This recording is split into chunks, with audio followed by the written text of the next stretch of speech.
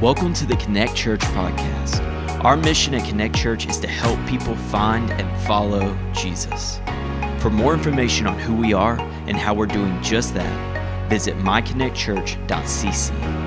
Now, let's jump into this week's message from Pastor Blaine. If you would join me in Psalm 119. I'll do my best not to preach through the whole psalm. It is the longest psalm, the longest book in Scripture. But we're going to begin in 105, Psalm 119, verse 105. Today we're going to talk just a little about the importance of the Word. And Psalm 119, the whole chapter is devoted to the benefits of and the commitment to the Word of God, the statutes, the commands, the instruction of the Lord.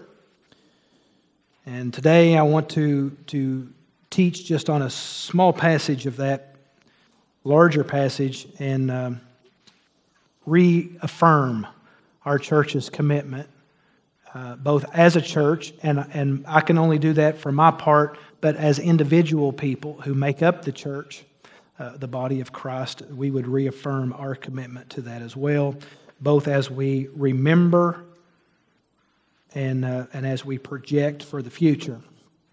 So if you found Psalm 119, verse 105, it says this: "Your word is a lamp to my feet and a light to my path.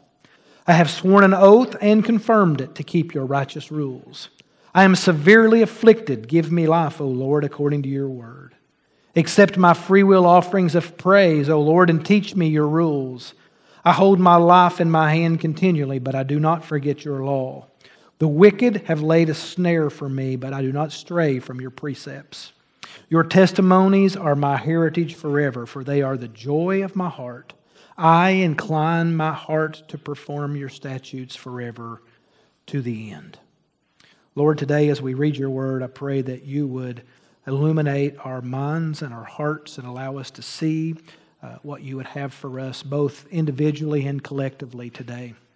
Help us to maybe hear something that would provoke, maybe stimulate a renewed commitment. And I just ask that you would have your way. Lord, may we feel your presence, and may your presence show us the path. In Jesus' name we pray. Amen. Well, we're going to work back through this passage of Scripture, and I'm just give you a little commentary as we go along, and then disclose a few applicable parts at the very end. So we begin again in Psalm 119, 105. Your word is a lamp to my feet. Now, when you think about the Word of God being a lamp to our feet, what it means that it illuminates the area directly related to our very next step. As a church, I know that we hear often next step, next step, next step. But truly, the Christian life is a series of next steps.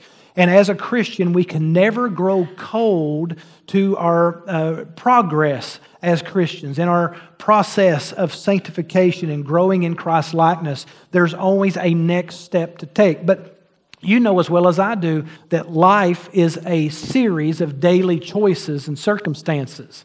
And if we need to recognize that in any given day, at any given moment, when it is time for us to take a next step, there are times where we don't know exactly what to do. We don't know which way would glorify God more. We don't know, is that God's voice? Is that my own selfish desires? Is that because it's popular? Is that because it's cultural? Is that because it's right? Is that because I'm rebellious? We often don't even know our own hearts and why we take the steps we take. And so if we wait, and I teach my kids this, if you wait till the moment to take a step, to make a decision, your default will always be what comes easy and the natural inclination, not the spiritual.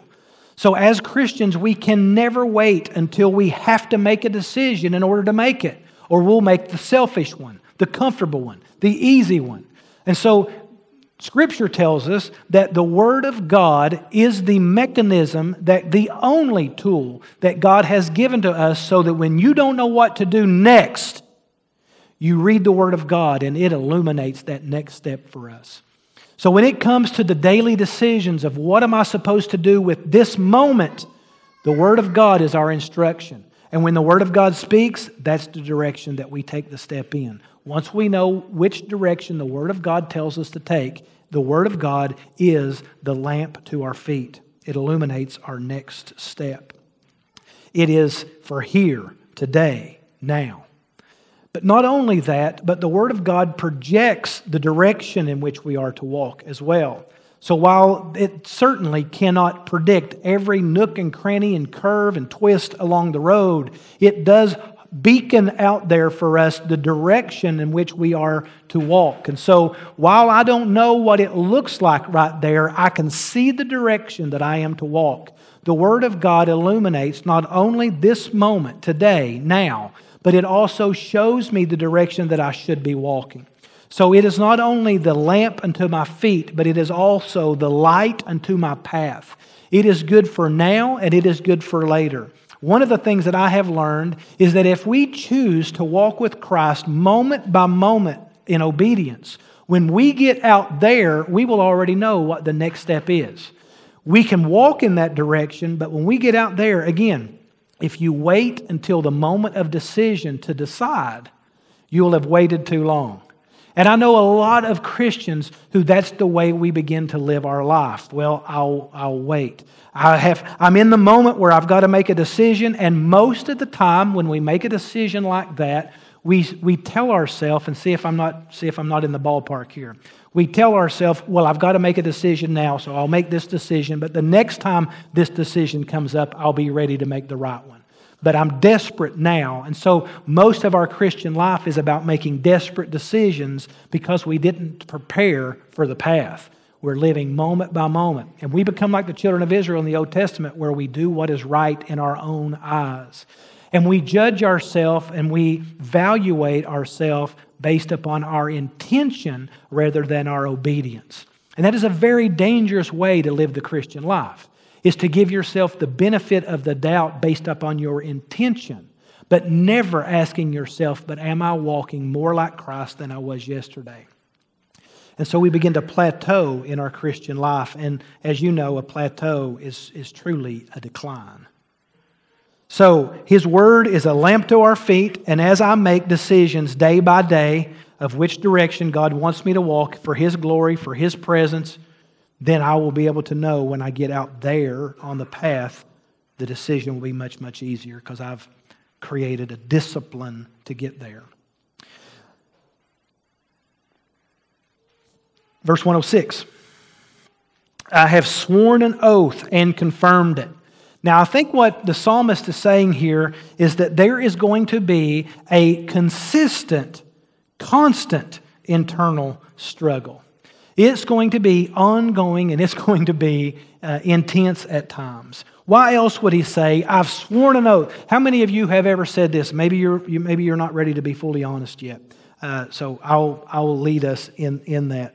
Have you ever prayed, Lord, if I've never meant it before, I mean it this time? Anybody ever want to be honest enough to say that? All right, some of us are really not ready for honesty yet.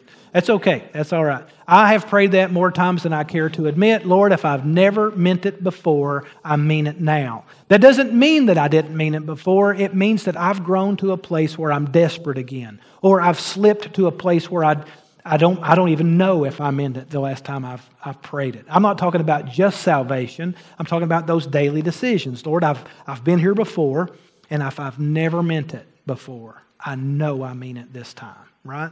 Why would we pray that unless we are confused about the commitment that we made yesterday? So what the psalmist is saying is, I have affirmed and sworn an oath, and I have confirmed it, continue to confirm it. Because there is this constant inner struggle that causes me to wilt away from my commitment. There are all these internal struggles. And these internal struggles about my peace of mind, about my desires versus God's desires, about my obedience and maybe rebellion, and all of these different things that are day to day. These things are warring against us. Sometimes we can say that we are our own worst enemy, because sometimes I will talk myself out of obedience. Sometimes I will take the easy way. I'll take the lazy way. I'll take the selfish way. And sometimes we take the rebellious way. And there's this internal struggle. And so I have made an oath. And I have confirmed it. And I'm going to confirm it again tomorrow. And I'm going to confirm it again the next day. It sounds a whole lot like when Paul says that we have to make that decision daily. And Jesus says that we take up our cross daily and follow Him. That commitment to obedience requires a daily commitment. All right, so I have sworn an oath and confirmed it. Well, swearing the oath is a confirmation, but we need continual confirmation. And so it's important for us as individual Christians to not just make a commitment and let it go. A whole lot of people think that, are you a Christian? Yeah, I prayed a prayer when I was 7. Yeah, I prayed a prayer when I was in college. Yeah, I prayed. Listen, Christian life is not about praying a prayer. The Christian life is about the confirming of it. Every step we take is a reaffirmation of what we've said yes to Jesus Christ to. I have sworn an oath and confirmed it to keep your righteous rules. I love that he says righteous rules because that righteous is the part I want to forget. When I am living in obedience, I have to remind myself that they are the right rules. They're not just rules. They're not ways of God keeping me down or subordinate. They are righteous, meaning that these rules are in right standing with God's character and His nature. It may not seem good for me at the time because I'm evaluating His rules based on my wants. And so they are actually pretty restrictive. But when I compare what He wants for me by what is good for me, I am able to walk more in obedience. So what I mean to say is this.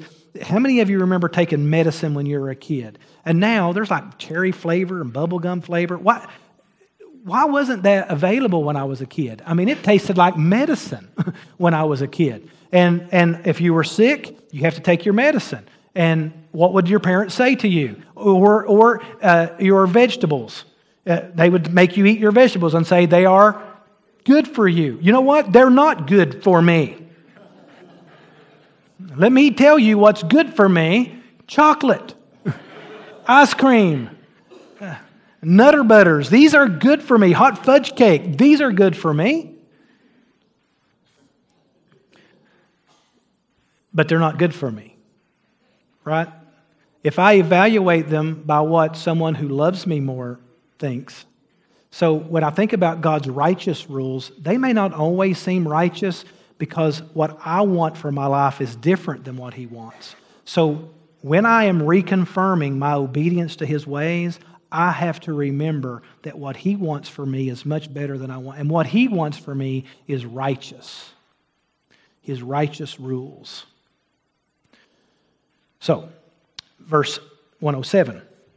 I am severely afflicted. Now, for David, this context is much different than for our daily context. He's actually being hunted.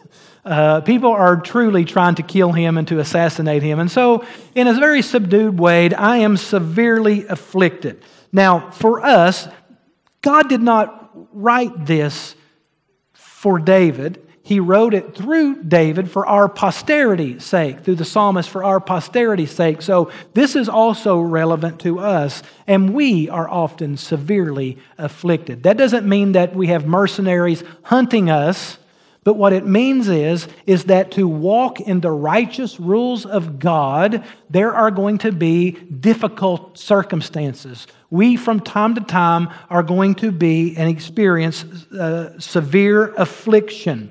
There are also not only internal problems, that's me, but there are external issues that will distract me from the Word of God.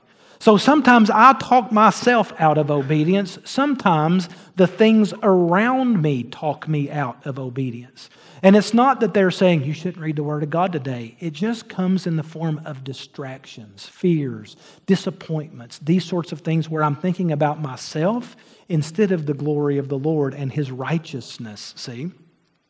So the Scripture never promises that it's going to be easy to follow the Lord. And when we follow the Lord and have to take steps of obedience, we from time to time are going to be afflicted, and even more so, sometimes severely afflicted. So the battle rages externally too. So we have an internal battle in here, and we have an external battle.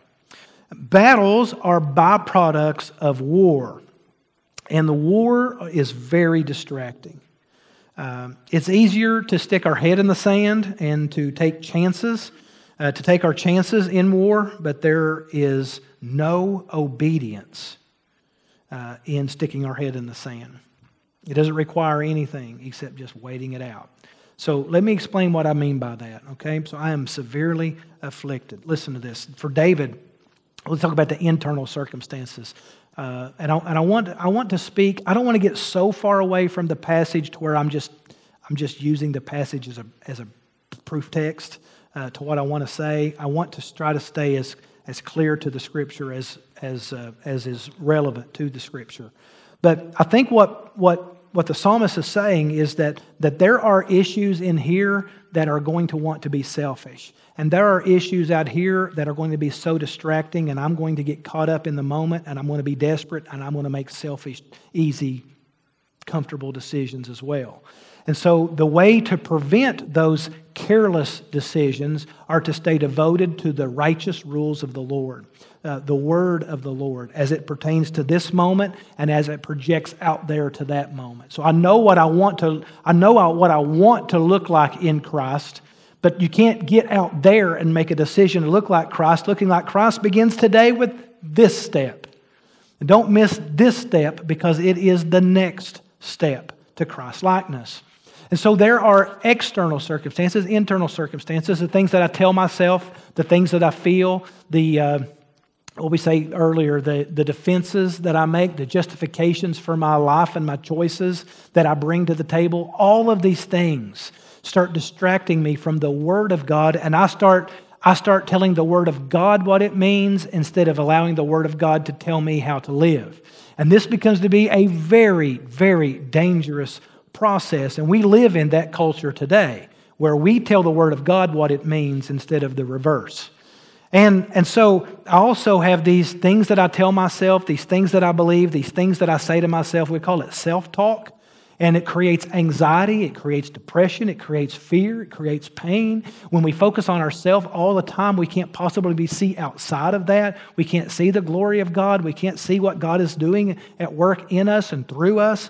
We're blinded to all of that because we're focused on our paralysis.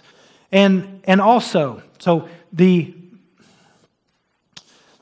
external circumstances, like the things we fill our mind with, like the social media, the entertainment, the music that we listen to, the movies that we watch, the relationships that we build into and allow to build into us, the things that other people, the things that we believe that other people are saying or living. Listen, you will always become what you worship. So if you spend all of your treasure on the things of this world, you're going to start looking more and more like the things of the world. We would never call that worship, but that's truly where we're devoted, is to other people's opinions. And so I start living based on what other people's opinions are. Or if I surround myself with people who don't spend well, whether it's their time or it's their money, chances are I'm going to get caught up into that. I start comparing myself to that. These are all external circumstances too that rob us. Not to mention, you have an enemy that is trying to destroy you. And he is trying to bombard you in ways you cannot control. The things that you don't mean to look at that you see. The things that you, and out of the... it goes through the eye socket down into the heart and back up out of the mouth, right? So we have to be careful gauging what we say, gauging what we listen to, what we see, and what we're speaking. All of these things are paramount. And that's what he is saying. I am severely afflicted. Recognizing that I am oftentimes under the authority of those external things that are brought. Now, well, listen to this, though. I'm severely afflicted, but it is often so easy for us to just go to the cave and hide and wait out the affliction. And that's what a lot of Christians, I recognize that we do when the war gets tough, when the internal and the external are really raging at any one moment. When you're at war, you stick your head in the sand and just hope that maybe the battle will be over soon. I would say all of that in this context to say this. This is what it looks like for Christians to stick their head in the ground, in the sand. When you are depending upon me to do all the feeding of the Word, you're sticking your head in the sand. When you are allowing your Sunday school teacher or your Bible study leader or your life group leader to do all of the feeding and the teaching to your spirit, you're sticking your head in the sand. When you're allowing some TV preacher or some author of a book to do all of your feeding, you're sticking your head in the sand. And you're missing the opportunity to be actively engaged in the Word of God yourself and allow the Spirit to breathe through the Word of God directly into your spirit. That's where life resides. Otherwise, you're just disengaged, hoping to miss the frustration of life. And it doesn't work that way. Now, go back to 107. I am severely afflicted. And then he says, what? Give me life. Now, here's how you know I didn't write the book of Psalms. If I would have written it, I would have said, I'm severely afflicted. Give me comfort, relief, peace. Right? But he doesn't say that. He says, give me life. So the answer is not comfort, as so many of us pray for. The answer to affliction is not comfort. The answer to affliction is life. And by getting life, a byproduct of that is comfort. So this word life is interesting. What the psalmist is saying is not give me, don't kill me, don't allow me to die. That's not what he is saying at all. If you go back to the original Hebrew, you will see exactly what he is saying, and it's pretty easy. In fact, if we were to translate this directly from the Hebrew, it would say, I am severely afflicted. Give me revival, O Lord. Revive me. Give me refreshment. I need my head to be lifted. Help me to come up for air. Help me to lift my head up one more time, because our tendency when we are afflicted, whether we choose to be or whether it's chosen for us, our tendency is to wilt and to fade and to wither. And we do this day by day, sometimes in ways that we don't even recognize. When there are difficulties in our life, we just wilt. But what the Word of God says is that the way around that is give me life. Give me refreshment. Give me renewal. Lord, help me come to the top again. Help me breathe again. Revive me. Keep me up. The next passage, the next verse or the phrase says, give me life, O Lord, according to your what? So what is the thing that keeps our head above water? What is the thing that as we are wilting, we can remember that brings us back to life? The Word of God. And how often we neglect it. What we're looking for is a circumstantial change, or is a word from a friend, or maybe the conclusion of an argument, or maybe if we felt better, or we got that promotion, or we got something to happen, I would feel a little bit better. Maybe if my marriage would work out, or maybe if my kids acted differently, then I would be able to keep my head above water. How many of us know that whenever things are not good, boy, if this thing could just happen, then... How are you doing? Well, I'm keeping my head above water. Well, that sounds great. I wish I had that kind of life. It sounds like it. These things can't keep our head above water. The Word of God promises there's only one thing that can keep us up. Only one thing that can revive us. And that's continuing in the Word of God. In these day-by-day, moment-by-moment decisions that help us to guide to our future. That's the way that our life begins to make sense. Is saying no to the frustration, saying no to the circumstances, saying no to the distractions, and putting all of our effort into the Word of God. Some slip over time. Some slip and they don't know they're slipping. Some are very slippery. But here's what I know. We all shrink. We all wilt when we're afflicted. We all fade away when there are distractions. But that's why it is so important for us not to put our eyes and our attention on the distractions, but to keep our eyes on Jesus, the author and finisher of our faith. Look at verse 108. Accept my free will offerings of praise, O Lord. He could have said, accept my offerings of praise, but he doesn't, because oftentimes our offerings of praise are not free will. Sometimes our offering of praise is, now you can just gauge yourself, I'm not going to get specific here, but there are times where we feel like if we did more, if we served more, if we praised more, maybe the Lord would help us to feel better, think better. Maybe He would order our circumstances out. Things get tough, we want to go to church. We get more faithful in church when we're not thinking correctly or circumstances get difficult, because we feel like somewhere or another, if I were to give to God more, maybe God would give to me more. Maybe He would bail me out if I start being more obedient. But what the psalmist says here is, accept my free will offerings of praise. Remember, don't take this out of context. He is being hunted, but he still has the frame of mind to be able to say, listen, I know all my enemies are behind me, and I know I have lots of distractions. I know I'm shrinking away from time to time. I know that I have a lot of stuff on my plate, but I know this: there's nothing more important than me giving glory to the Lord. Nothing can take my eyes off of Jesus. Now, listen, I don't know, there's nobody in this room right now going through what David was going through when he wrote this. But he even said, accept my free will offerings of praise, O Lord. He's not praising because he's obligated to. He's not praising because he's hoping to get something, but because our focus is on Him, we want to worship Him. When our focus is on our circumstances, when our focus is on our issues, that's where we're going to put our attention. But when our focus is on Jesus Christ, that's who's going to get our attention. Let this be a lesson to us. Notice what gets our focus. We need to start thinking through our minds as we're processing through life. What am I thinking about? What am I thinking about? And I can tell you, the things that you're thinking about are the things that you're feeding in your life.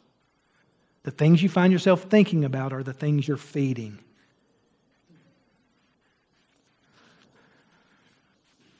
Now, what does he say? Look, accept my free will offerings of praise, O Lord, and teach me your rules. He doesn't say, I'm going to offer you praise, and Lord, you bail me out of my situation. No, I'm going to praise you, Lord, so that I can be closer to you, and as I'm closer to you, we're not talking about legalism here. We're not talking about where he's trying to work and works will save us. We're talking about learning to treasure Him and His ways and His Son and His Spirit and His will for our life. As we learn to treasure Him, He will be our focus. This is what Jesus said, where your treasure is, there your heart will be. So what do you treasure? Look at your money. Look at your time. Look at your thoughts. Look at your fears. What do you treasure? You feed these things to where they will be your treasure. And you can despise your treasure. You can actually get to the point where you have spent all this energy on your fears or on your sorrows or on your woes or on your poor me's and they grow and they become to define you. And you don't want them, but they're where you're spending all of your energies. You can deny it, you can think you can control it, but it will control you. In fact, if you take notes, write this down.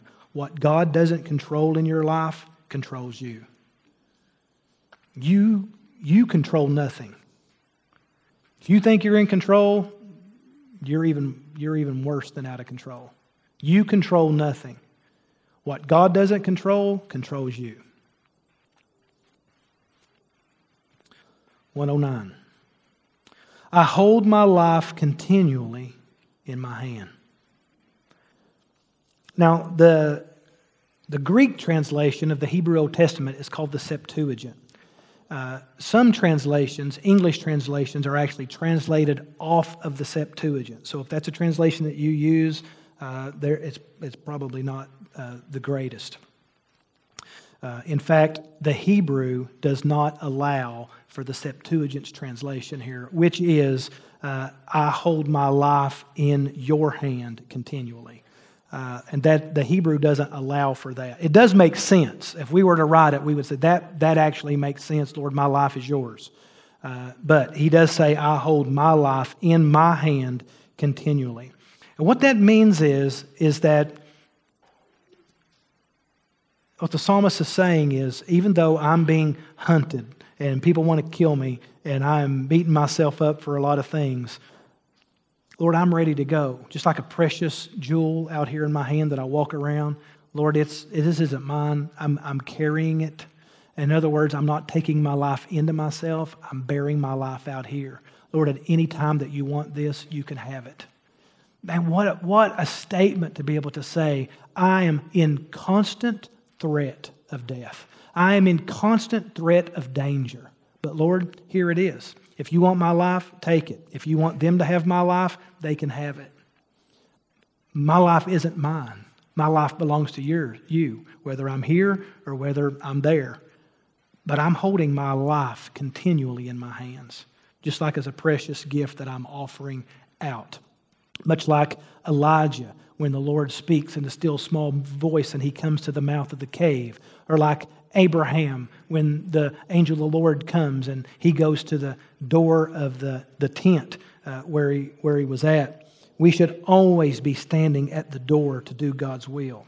Even if it requires danger and difficulty, even death, we hold our lives in our hand like we would a precious commodity ready to offer it unto the Lord. It's much like, again, I've already said this, but much like what Jesus would say when he's take up your cross daily. I mean, I'm holding my life out here where Paul would say, I give my life daily. I pour myself out as a drink offering before the Lord. My life doesn't belong to me. So what about my external circumstances? Who cares? They have no control over me. What about my internal circumstances? They have no control over me.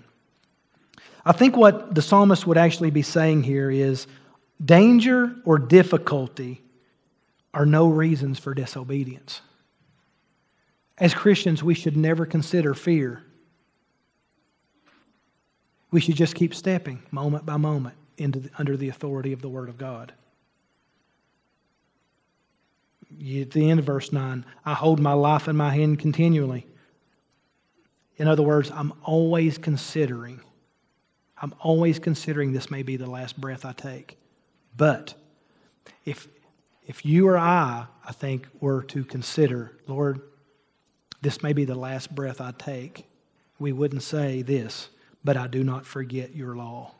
I do not forget your law. In other words, the circumstance of my moment is not going to distract me away from being obedient.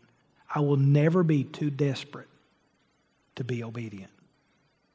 I'll never be, that's what 109 says, I will never be too desperate to be obedient in my mind or in my steps. Verse 110, the wicked have laid a snare for me, but I do not stray from your precepts. There it is again. Listen, here he is. He's talking about his internal struggle with himself. I hold my life out here. It's not mine. It's yours. I gave it to you. And I have to recommit that every day. I gave my life to you. But I will not forget your law. I'm going to do what is right. Look at verse 110. The wicked have laid a snare for me. That's the external circumstances. But I do not stray from your precepts. So whether they are internal things, I'm going to be obedient. If they're external things, I'm going to be obedient. But number one thing is I have to be in His Word. His Word is my authority. Verse 111, your testimonies are my heritage forever, for they are the joy of my heart. In other words, Lord, your stories are my stories.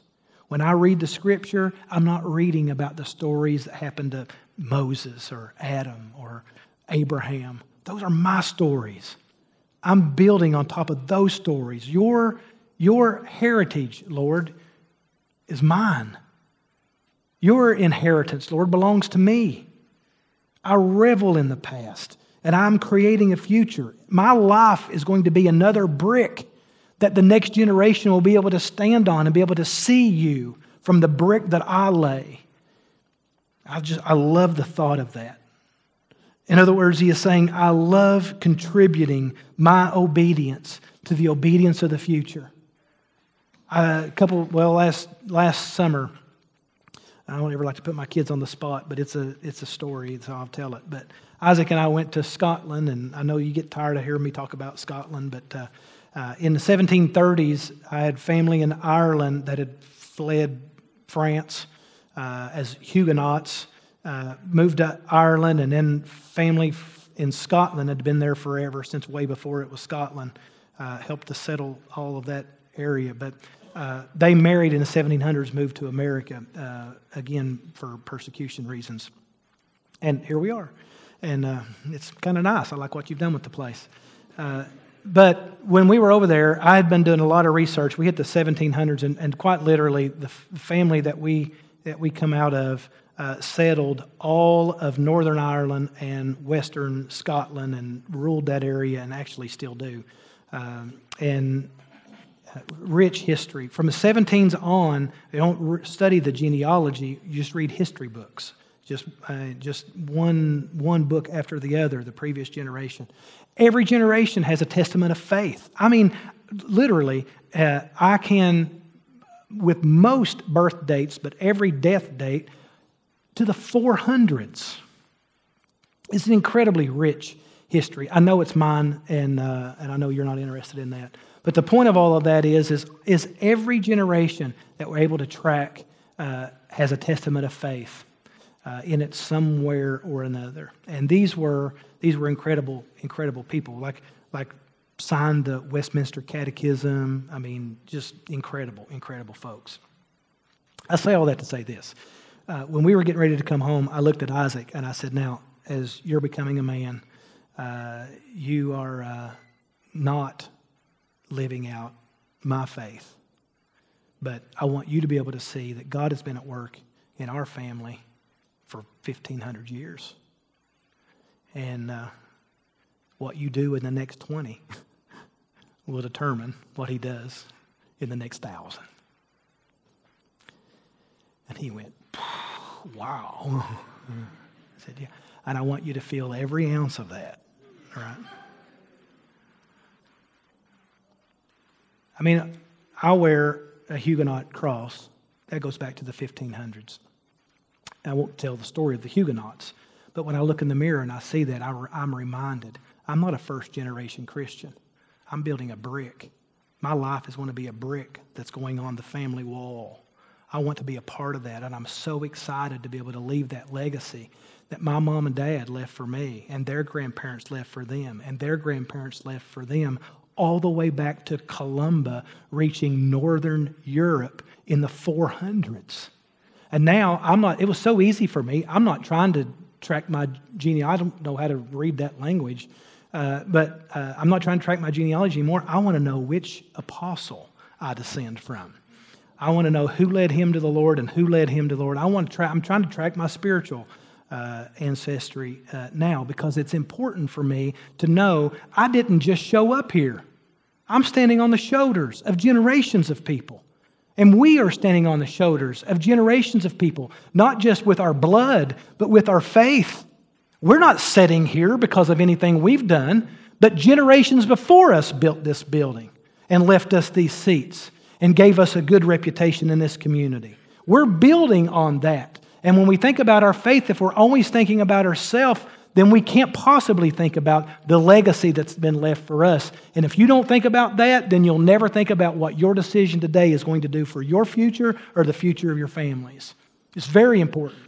And so what David says here is, your testimonies are my heritage forever. Your stories are my stories. Your faithfulness, Lord, is my inheritance. Now, you can get excited about leaving boats and trucks and cars and property and animals and all sorts of accounts to your kids, but the thing that should excite us most is to leave the Lord's faithfulness in your family to your kids. That's the greatest inheritance you can ever give. Make it easy for the preacher to preach your funeral. Verse 112. I should say easier, not easy. Verse 112. I incline my heart to perform your statutes forever, to the end. Now, for those of you who want to just sit back and open your arms and say, I'm willing, Lord, if you'll just do it. That ain't how it works. What's the very first word in that verse? I. This is an act of the will. I incline my heart. That word incline, well, it's just like you would think of an incline, right? It's the same word where Lot pitched his tent. He incline it, raises it up, right? Raises it up, covers a span of area. So when we think about, it means to spread out. I incline my heart means that I want to take my heart and spread it all out over the Word of God. I don't want there to be a part of my heart that is not directly influenced by the Word of God. I have to do that. God doesn't do that for me. So for those of you who want to grow in the Lord, but you don't want to spend time in His Word, you can't. If you want God to work in your life without taking the next step, He won't. He's told us right here how to do it. I will incline my heart to perform, to act out your statutes forever. So while your internal problems, your flesh, and your external problems, your relationships, and the decisions that you make, and the spiritual forces against you are waging war around you, and spiritually the spiritual forces of wickedness trying to derail you. You have your internal problems and your external problems. How are you possibly going to make it work? Right here in your heart, in your emotion, in the center of who you are, in your personality, in your thought life. That's where you win the war. You cannot win here. You've already won here. It's in your hearts, in your mind, in your will, in your emotions, in your desires. That's where we win. That's where we perform our greatest faith, is believing God's faithfulness. But you cannot do that. Faith comes by hearing, and hearing comes by the Word of God. You cannot grow in Christ apart from the Word of God. In fact, John chapter 1 says, in the beginning was the Word, and the Word was with God, and the Word was God. So when you spend time meditating upon the Word of God, this is the very breath of Jesus Himself building His life into you. The more time that you spend in the Word of God, the more confident you'll be in your next step. And if you're only concerned about taking the right next step, you won't have to worry about life out there. It'll take care of itself, and you'll be ready to make those big decisions when they come. The difficult part is finding the time. How many of us have ever said, well, how's your prayer life? Well, I don't have time to pray. Or I'll pray later, I'll pray before I go to bed. Well, I'm just exhausted. How many of you have ever fallen asleep praying? You say, going to read our Bible. I don't know how people have time to read their Bible. I mean, how many of you have ever tried to read the Bible through in a year? Make it to about January 3rd. Right? Life gets busy. It gets hurried. Oh my goodness. How important is it that we learn to spend time focused on the things that really matter, the things that give us resurrection power, the things that lift our head, the things that help us with the internal anxieties and fears and pains of life, the things that help us deal with the doubts and the frustrations of everything going on around us, the things that will help us deal with the spiritual forces of wickedness that try to steal, kill, and destroy the faith that is within us, the things that are real and the things that are imagined. The only way up is to incline your heart to the precepts of God, to make a decision that nothing in my life is going to be more important than sitting down with Jesus and listening to Him. That's where we win. There is no other victory. There's no other victory. Not in our works, but what we're going to do, perform, believe as it pertains to the Word of God. And no, I do not believe that this gets elevated to the fourth person of the Trinity. It doesn't have to. It already belongs there in the personhood of Jesus Christ, the living Word. So, in closing, I want to share a couple of things with you really quick. I want to make a reaffirmation and a recommitment to the Word of God this morning. I want for our church, and I get it. I really do get it, and I don't mean this to sound passive-aggressive. Everybody doesn't want to be a disciple of Jesus Christ. Even every Christian doesn't want to be a disciple of Jesus Christ. I understand that. That what we're talking about right now or getting ready to talk about is a really big ask. I understand. But it's where the power of the resurrection is. It's where the power in overcoming is. How great would it be as we're taking step by step to be able to speak life into those around us who aren't quite out on the path as far as we are. To be able to speak life into marriages and to speak life into parents and speak life into finances. To be able to help other people get their head above water, not by your advice, but by the Word of God.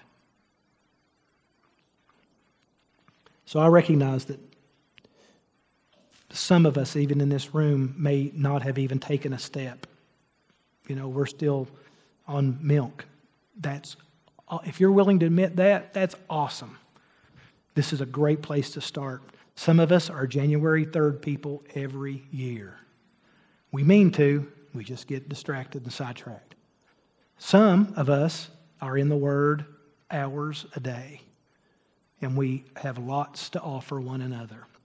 And so I want us to, again, this is huge, and I feel like I've already been talking 90 miles an hour because I wanted to get to this. But some of this is going to be redundant. For some of you who are already in it, but some of you aren't aware of some of these things yet. Every day there is available, and again, I'm not saying that it's great. I'm just saying that it's something. We offer Connect 20. Connect 20 is a great tool that you can use however you see fit. But in a nutshell, we think that 20 minutes a day, if you will make a commitment to spend 20 minutes a day in the presence of the Lord, it will absolutely change your life.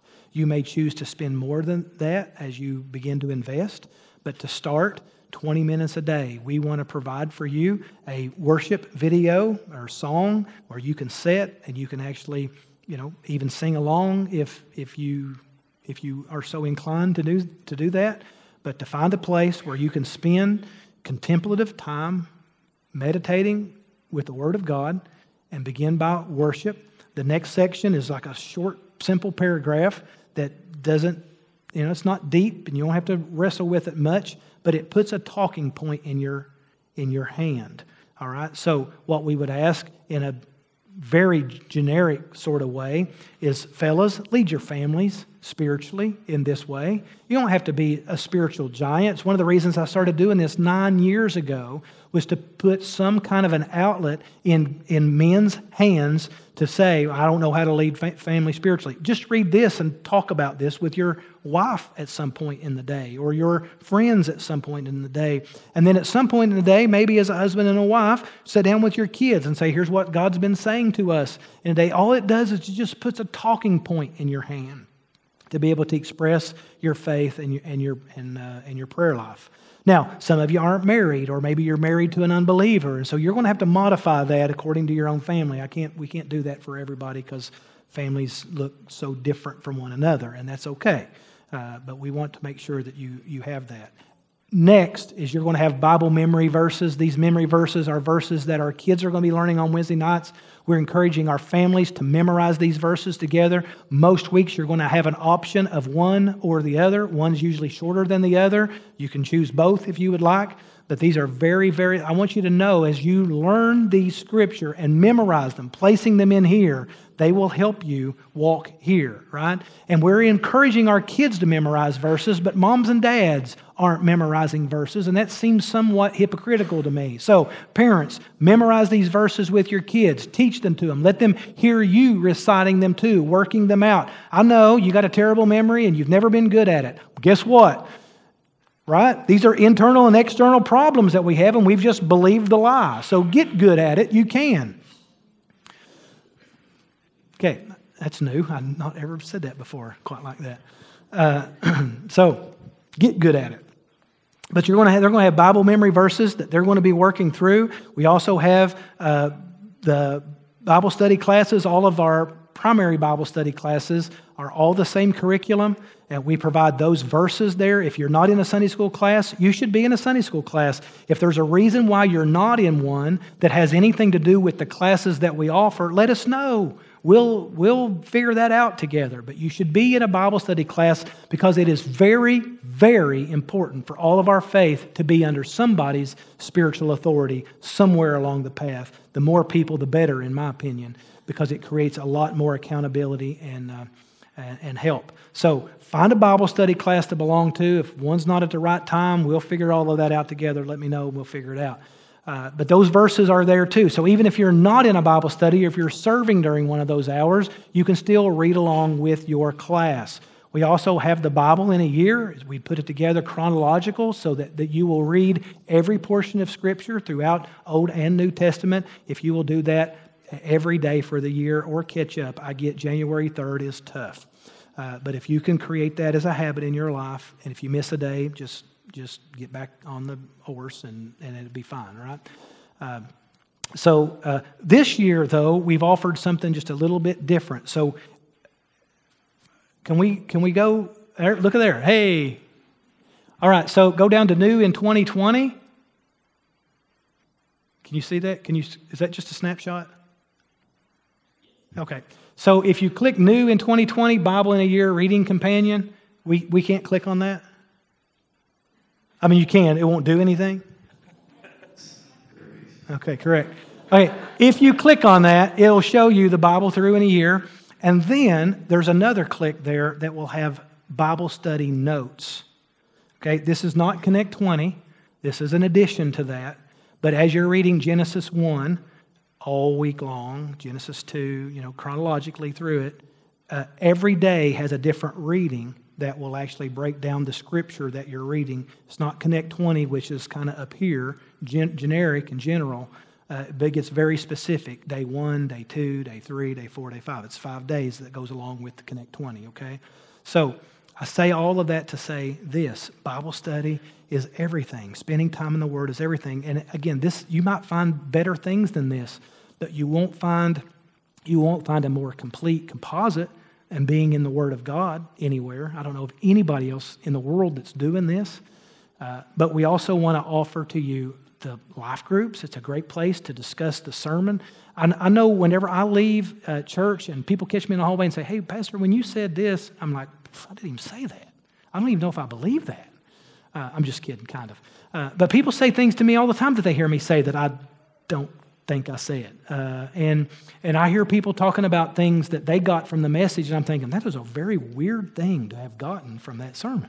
Do you not know what I wanted you to hear? No, I'm just kidding. But we are better when we talk collectively with one another, because what the Spirit says to one of us, He may not say to all of us. And so we're all building the same brick. So it would make sense for us to, I know that's weird and it's awkward, especially if you don't know people very well, but it is a great way to kind of learn how to listen to others and focus on the Word of God. This year, we're also going to spend more time focusing on D groups, which are short for discipleship groups. Our women are about to launch theirs as well. Men, there's a few of those that are already existing, a dozen or so of those that are already working. A super small group of people, whether they're men or women, but not both. 4 or 5 in a group, and getting together, a couple times a month or so. Groups can decide that. There are no leaders in these groups necessarily. It's pretty much just, how's your faith? How's your Bible study? How's your prayer life? How's your prayer with your spouse? Or how's your relationship with your family? How's your whatever it is that you're struggling with? What's going on in your life? How can we pray for one another? And let's maybe eat together, share a meal, and then go home. It's not complicated. It's super informal. It's easy, and it goes along with the Bible memory verses. As we're memorizing the Scripture, we're actually applying that to one another's heart. And grown men sitting around struggling through memorizing Scripture, and women too, by the way. So these are great ways to start applying the Word of God into our hearts. These things have existed for some time, but it's really hard for us every week to get up and say, "Hey, here's some things you should know," because it takes a long time to explain it. And so if you've got a better way of helping us explain it to new folks that are coming in, I'm open to hear that too, because these are really, really great tools that will help in your pocket put victory. It'll help you know what to do in any given moment. And it will also give you resurrection power each and every day as we meditate on the Word of God and spending time on Him and not focused on our circumstances. And what that will do is that will put power in your pocket for the people that God has placed in your influence. And so I pray that God would use our church in this coming year in ways that we've continued to pray, but in ways we couldn't have even imagined. He's already using us that way. I'm just praying that He will use each and every one of us that way. Let's pray together. Lord, we love You and we thank You for Your Word because, as we look around the world, there are so many people still without it. And Lord, I'm afraid that the reason for that is we have not even taken advantage of the power that's within these words. I ask, Lord, that You would convict us. And as we begin this week with a new opportunity to start afresh, maybe not making resolutions, but even if we do make a vow, Lord, that we would recommit it every day because we may slip. And our heads may go below water from time to time. But as we do, Lord, may we renew our commitment to You. And may we walk in resurrection power. And may we die daily to ourselves and live for You. I pray that as we focus on taking in more of Your Word, that we would also be able to focus on lifting up one another more and more with Your Word. May we prefer one another, and may we submit one to another. Lord, may we truly represent the first century church that You established. And I pray, Lord, Your blessing upon us, not only in this congregation, but use this congregation, Lord, for the River Valley and around the world. We thank You, Lord, that You are with us and that You promise that You will be with us even to the end. I think of this psalm when David said that we renew this commitment to the end, and Your Word will be with us all the way to the end. And that was Your last word to us, that You will be with us to the end of the age. And so, Lord, I pray that You would continue to speak into our church and into our families for Your greatest glory. In Jesus' name I pray. Amen. Amen. If you need help finding or taking your next step, send us a message at hello@myconnectchurch.cc.